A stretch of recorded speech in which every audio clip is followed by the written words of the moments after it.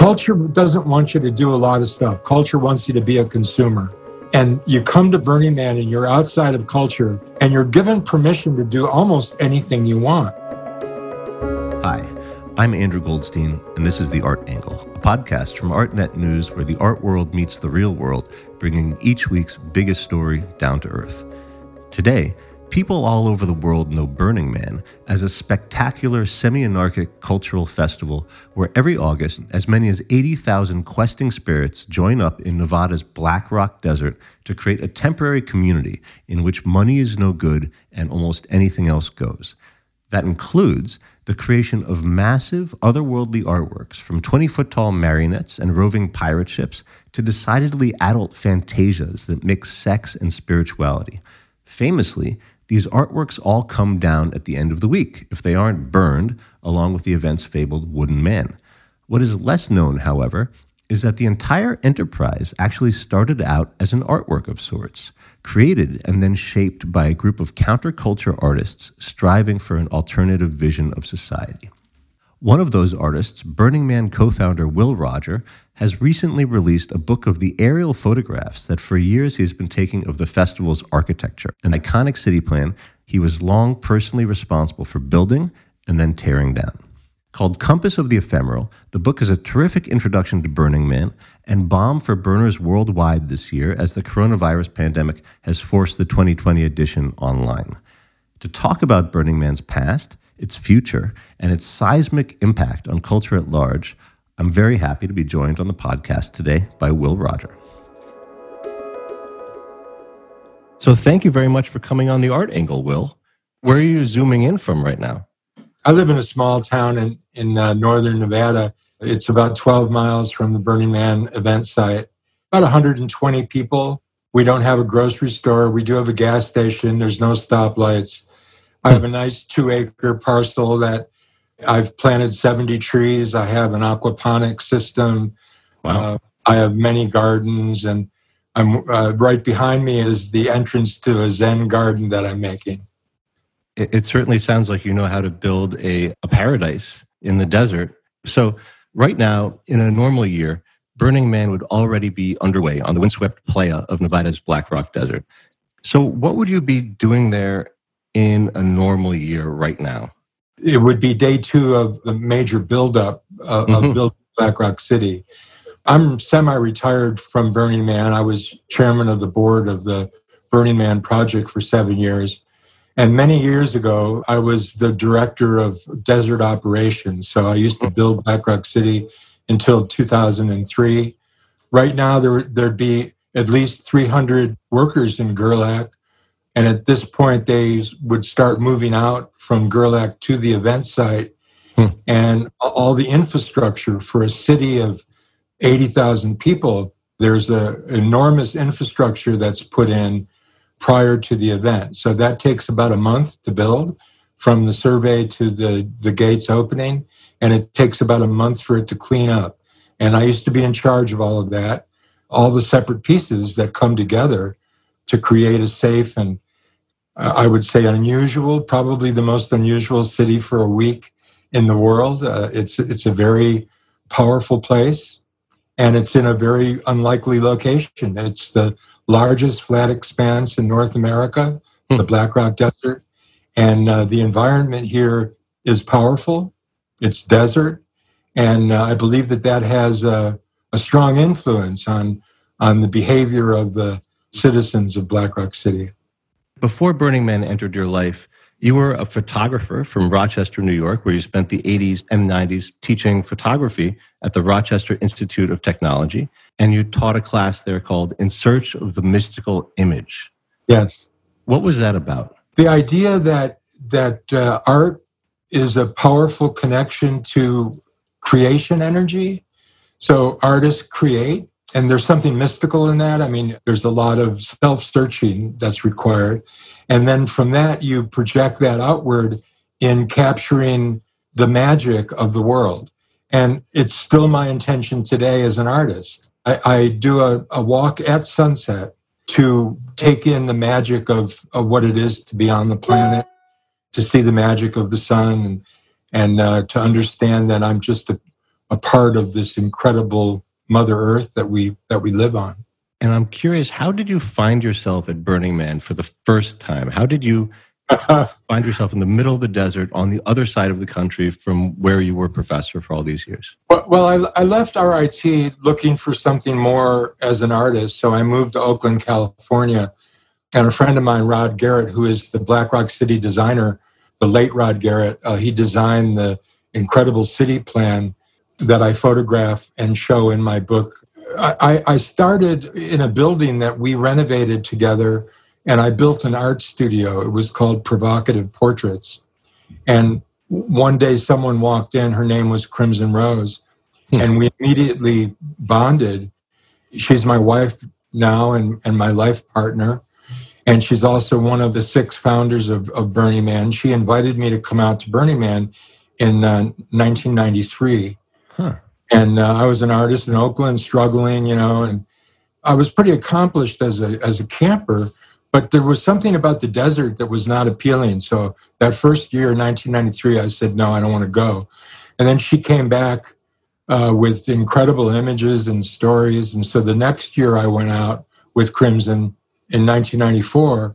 It was so funny. I decided to be barefoot on the Black Rock, and my skin did not react kindly to the alkali salt flat, and my feet were all cut, and just I could hardly walk. And back then, in the early 90s, Burning Man was a camp out with friends. It was just a bunch of people hanging out together. And so they took care of me. They put some like horse balm on my feet, and I laid back in a recliner, and I noticed the mountains. And I thought, oh my goodness, this has got some stuff that I'm attracted to. And so from that moment on, I became a believer of the desert, and I started to explore a lot of the area around me, and it became an odyssey, a journey, a pilgrimage every year to come to Burning Man. But that first year, the desert got me, and now I live here. I mean, it's been a long, interesting transition, but one that has changed my life. It's remarkable. The desert is an interesting place. If you look into a lot of the religious dogma of the great religions, there's always stories about visions and incredible things happening in the desert. The desert has a magic, a mystical, ephemeral, numinous quality that you don't find in other places. So tell me, where did Burning Man come from originally? The late Larry Harvey in 1986 had some scrap wood with a friend of his, Jerry James, who was a carpenter, and they had young sons, and they decided to just cobble together like a 6-foot man or an 8-foot figurative thing. And they took it out to Baker Beach in San Francisco, where there was a tradition of beach burns on the solstices and equinoxes. The summer solstice, June 21st, 1986, was the first Burning Man. And that was attended by Jerry and Larry and their 2 kids. And then they noticed that when they lit it on fire on the beach, everyone abandoned their campfires and ran to the figurative Burning Man. And they thought, well, we got to do this next year. And so the next year they built a bigger one in 1987, 88, 89. It kept getting bigger. And then in 1990, it was a 40-foot man. And neighbors that lived across in the high-rises called it in.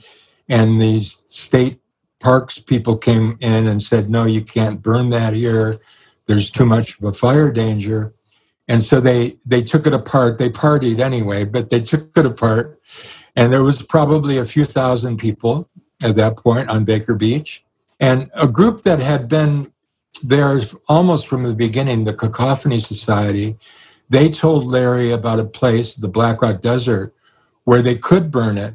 It's 400 square miles of absolutely nothing. It's an alkali lake bed.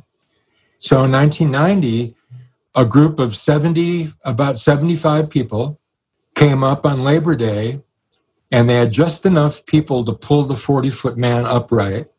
And they partied for the weekend and then burned them on a Sunday night and went home on Labor Day. Then the next year there was several hundred people. Then it was 1,000 people, then 2,000 people, then 4,000 people. Just to go back a little bit, you mentioned the Cacophony Society. Who were they? A group of people on the edge of fringes of culture that like to stir the cultural pot. They would have happenings, very interesting, non-traditional events, like a formal tuxedo tour of the tunnels under Oakland, for example. They would climb the pillars of the Bay Bridge and have a champagne toast.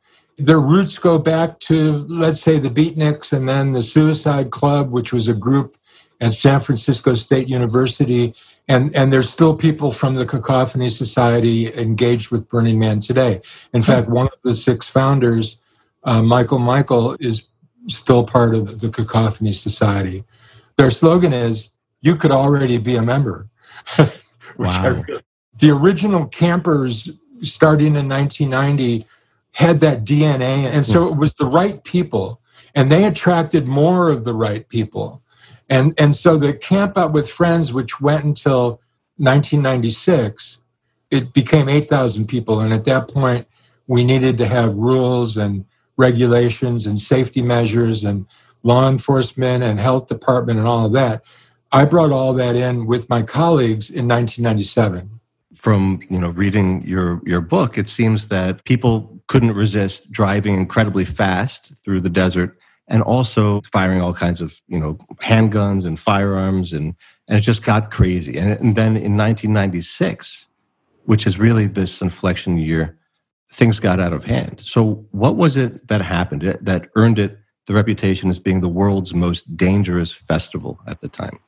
Well, all of the things you just said. I mean, again, it was a bunch of people that weren't afraid, people that were excited to try new things, people that, again, were on the edge of culture. And so a lot of antics, a lot of parody, a lot of making fun. We started to get theme camps and art cars, and artists started coming in and building sculptures. And it became like this magical place where your art spirit would get stimulated and you'd feel creative and you'd feel in touch with the earth.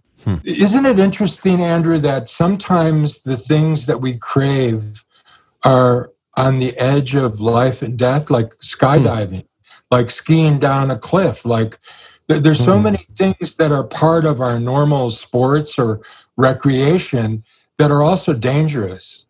Well, Burning Man was that in a cultural way, okay? It was a dangerous culture. And again, at some point, we had to pull back on some of the freedoms that were too dangerous, and a lot of it had to do with driving.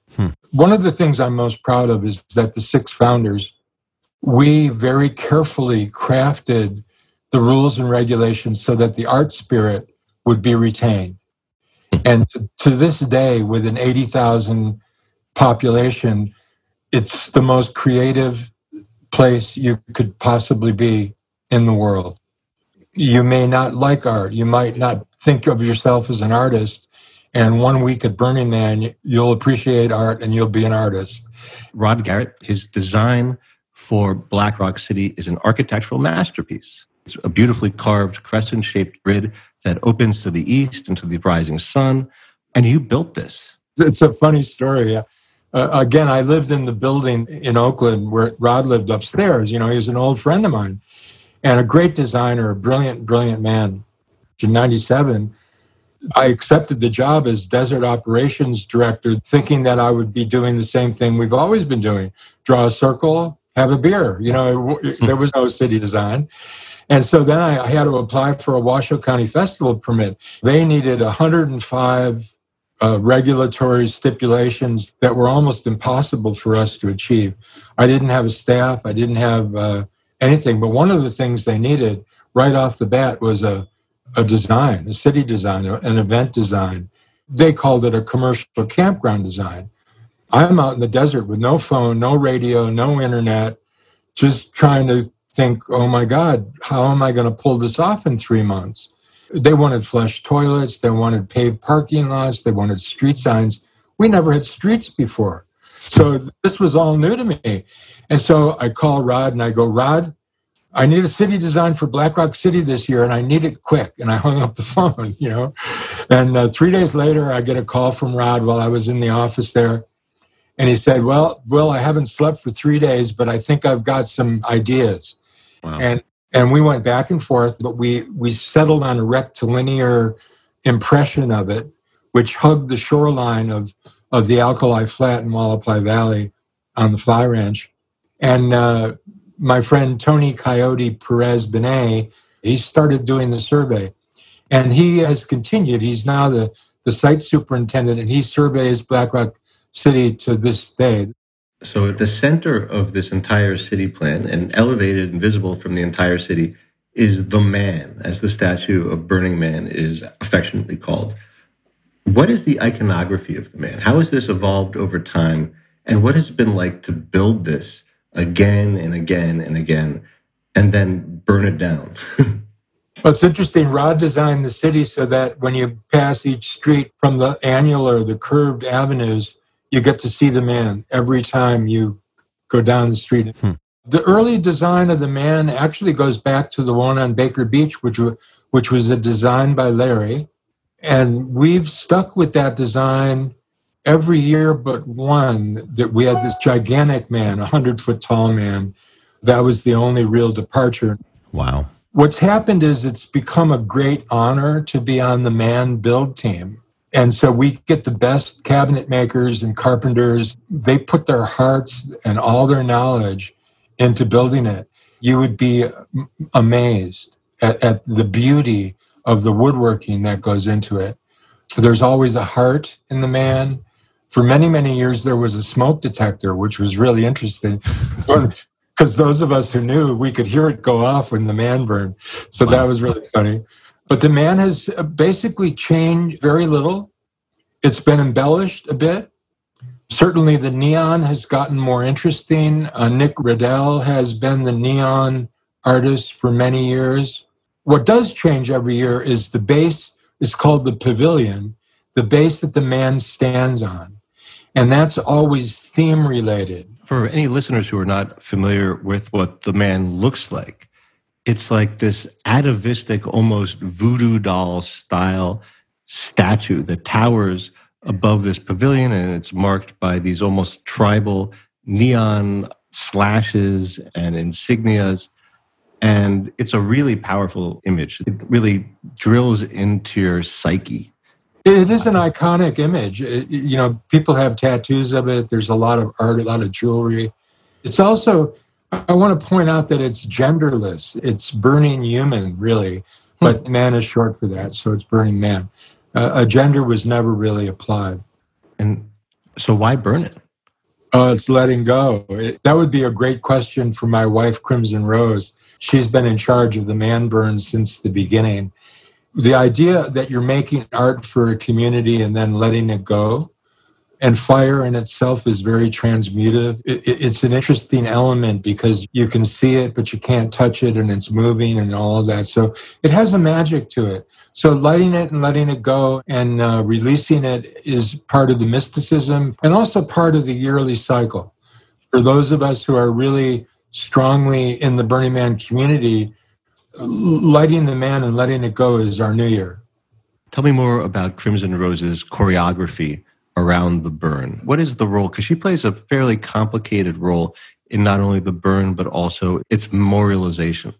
Well, they call her the naked fire goddess, and that goes way back to the early days when she would dance naked and then light the man. And then I had the honor of dancing with her and lighting the man for a couple of years back in the early 90s. We used to do performance together, fire performances. I would do Dragon's Breath, and she would light me on fire with alcohol and stuff like that. The ignition of the man became more and more complicated as we put in more pyrotechnics. It's all done electronically. So she couldn't dance around the man any longer and light him. But she organized a group called the Fire Conclave. And they're fire dancers from all over the world. And they dance around the man for about 20 minutes before the man's arms go up, and then the pyrotechnics ignite him. And that when you say the arms go up, they actually mechanically raise to the sky. Am I right? Yeah. So the man, as it's called, is the centerpiece of the city grid, but it's hardly the only sculpture in Burning Man. In fact, it's surrounded by a whole panoply of all these hundreds of fantastical sculptures that people are encouraged to climb and enter and otherwise engage with. How is this art program that exists around it put together? What is the logic for the art program? It's amazing. Again, the roots of it go back to the Cacophony Society in the early 90s when someone from Houston drove a shark car up and there was an art car, and Pepe Ozan made these mud furnaces that he did operas around. And so people saw that and they would go home and make something and then bring it out. There's a theme camp started again in the early 90s, and then they had art. There's no judging of what art is at Burning Man. There's no stanchions around it. Everything was interactive. And so the idea of interactive art is the key element. People are encouraged to climb on it and play with it and push the buttons and not just see it, but be part of it. Again, it's that art spirit that's in all of us. And Burning Man brings it out in everyone. So what's happened is it became kind of serendipitous and also competitive, but in a non-competitive way. One artist would do this big thing, and then another artist would come out and do something more grand, and then pretty soon their careers were taking off because of the art that we're making at Burning Man. And then one of the key artistic structures that we haven't talked about is the temple. And the temple got started by David Best, who was going to build a structure. And then a friend who was going to build the structure with him died in a motorcycle accident on his way to Burning Man. So David dedicated the temple to those people who were lost. And the community embraced it in such a way that after that year, we knew that we needed a temple every year. So we moved the man burn to Saturday night, and then we have a temple burn on Sunday night. And the man burn is a celebration, and the temple burn is a spiritual event, very solemn. If you've ever witnessed 50,000 people being silent, it's one of the most powerful and remarkable things you'll ever experience. And that's the temple. Crimson started the art department. That was to place the art in proper locations so that there was some organization around it. And that's called the Artery. And now Kim Cook runs the Artery. And we give out about $1 million every year as grants to artists. I think they get up to 600 proposals every year. They winnow those down to a few hundred. Anything that looks like it could be a temple gets put into the temple group. And then basically there's a committee that reviews all of the art and basically gives out the honorariums, and then someone is chosen to do the temple. What I find so fascinating about it is that when we're talking about Burning Man art, it's not the kind of art that you see in galleries, but it's the art that you see in dreams. It's a new genre. We've created a genre of art that is mystical and powerful and whimsical, and some of it is parody. It's not traditional. One of my favorite artists, Kate Rodenbush, she was probably 20, and she was photographing someone welding, working, and they ended up teaching her how to weld. And she's done art for Burning Man every year, and now she's an internationally known artist with major pieces of art, public art in public squares and in front of big office buildings and so on.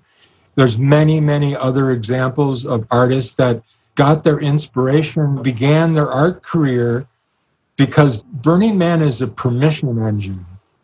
Culture doesn't want you to do a lot of stuff. Culture wants you to be a consumer. And you come to Burning Man and you're outside of culture and you're given permission to do almost anything you want. If it doesn't harm anybody and it doesn't impact their day, you can do and be whatever you want. That's the energy to create. It's funny because we've talked a little bit about how Burning Man art is different from quote unquote fine art or gallery art. But that's actually starting to change a little bit because, one artist who's got his start at Burning Man is Leo Villarreal. He has a permanent installation at the National Portrait Gallery. He has one in MoMA's collection. He's represented by the Blue Chip Global Pace Gallery. And the interesting thing is that Pace Gallery has been inspired by precisely his kind of work, this really, immersive, experiential public art to create a whole new enterprise called Super Blue. I mean, it's like the cutting edge of art is to create these immersive art experiences. I'm glad that it is, Andrew. Burning Man's influence in the world, I think, is important. And if it's through art to make people look at culture maybe in a different way, then that's really good. I can tell you a story about Leo, how he got started. Please do. When there wasn't any really big art back in the late 90s, the only thing you really saw was the man. And so you would go around for 3 or 4 days. The main way of getting direction was where the man was. So your sense of direction all had to do with that one thing sticking out of the playa, because everything else was flat and vacant. There's an essay in my book by Bill Fox that explains how the blank landscape needs a compass, and so the man was that compass. So after you burn the man down, you're lost, right? So Leo got lost, couldn't find his camp. He was a Yale student. He was in some electronics field, and so the next year he goes, I'm going to put a pole up with a blinky light so I can find my camp after the man goes down. So he did. Then the year after that, it was a panel. And then a year after that, it was a programmable light panel. And then that started his art career. Wow. Isn't that great? And now he's doing buildings. He's doing bridges. He just finished I think it's 7 bridges in London on the Thames. He did the Oakland Bay Bridge, which is iconic. And he believes in the principles of Burning Man. He's never abandoned them. He's doing great. And he's on our board of directors, and it's an honor to have him and know him. Speaking of success stories, I thought one of the more intriguing cases that are made in your book is that Black Rock City itself is a piece of land art, in the vein of something like Spiral Jetty. Do you see Black Rock City as land art? Oh, yeah. I saw it right from the beginning. In 98, when I got to do Rod Garrett's first curvilinear design, which only went from 4 o'clock to 8 o'clock, not from 2 o'clock to 10 o'clock. So it was more open and serpentine. When I saw that on paper and I knew I was going to build it and I knew it would be seen from a satellite, I thought, oh my goodness, we're making art in a scale that is beyond anything that I've ever heard of. And I told that to my crew on purpose so that they knew that they were making history, that they were making art, to give them a sense of value in the work that they were doing, and also to give us a common goal. I saw that, and I see it to this day.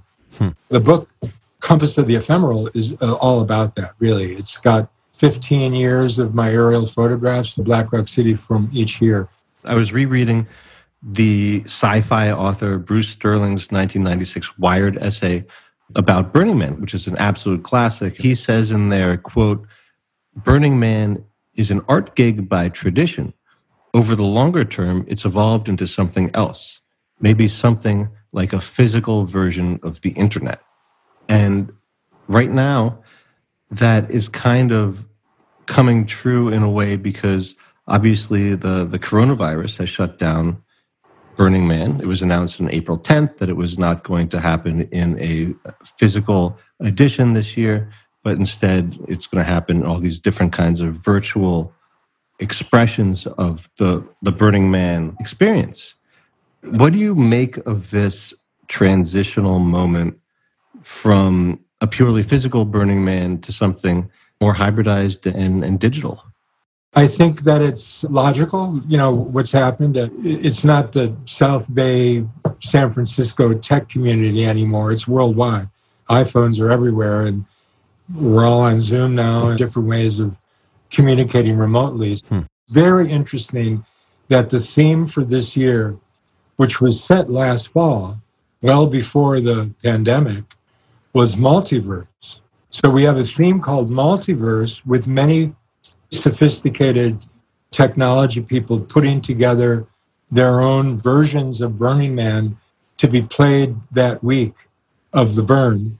And so there's going to be many, many multiverses to get engaged with. You can walk around through this Burning Man style environment and then enter into these different kinds of Zoom rooms. One is a burlesque club. One of them, it's like costume parties. There's even one that's on Animal Crossing. I mean, the whole thing is just like a fractal where it's splitting off, and that seems almost extraordinarily generative. The thing that's kind of overwhelming to me is there's so many multiverses to choose from. And then once you get in one, there's so many rooms and different environments to partake. I don't know how I would negotiate all that. I might look at some of it during the week, but on the night of the burn, I think I'm going to be outside with my feet on the ground, and I'll have my own burn. So I think many people will be doing that. Part of our mission is that the man will burn, and I think this year thousands of men will burn. And they'll burn all over the world. We have regionals in 60 countries. So people are going to honor the Burning Man experience and the ethos in their own way. Some of them will honor it by getting engaged with a multiverse on the internet, and that's really cool too. But I'd rather do it physically myself. Burning Man has been terribly hit by COVID. It is really supported by a lot of its ticket sales. And I just wonder, what do you think is going to be the future of the physical event? Do you think that this is going to, come back next year in full flower? Or do you think that this is maybe a transitional moment into something slightly different? Hard to look into the future, isn't it, Andrew? We don't really know. I mean, this is one pandemic which maybe showed a crack into the flaws of a culture that uses the resources of the earth in the wrong way. Again, we're looking at all the options right now. All the right questions are being asked. So if there's a possibility of having Burning Man next year, we're up for it. Again, we've talked this entire time about the magic of Burning Man in the Black Rock Desert. You can't walk away from that. You need to find a way to do it if you can. And that's what we're dedicated to do. Well, I hope your private Burning Man experience will be a great one this year. I want to congratulate you on your book because it is an unusually riveting art book. I recommend people to search it out. So thank you very much for coming on The Art Angle, Will. That's it for this week's episode of The Art Angle. If you like what you heard, you can subscribe to the show on Apple Podcasts, Spotify, or wherever else you get your podcasts. Also, take a moment to rate and review us. It will help other listeners discover what we're doing. The Art Angle is produced by Tim Schneider and Caroline Goldstein and edited by Nick Long. Thanks for listening, and see you next week.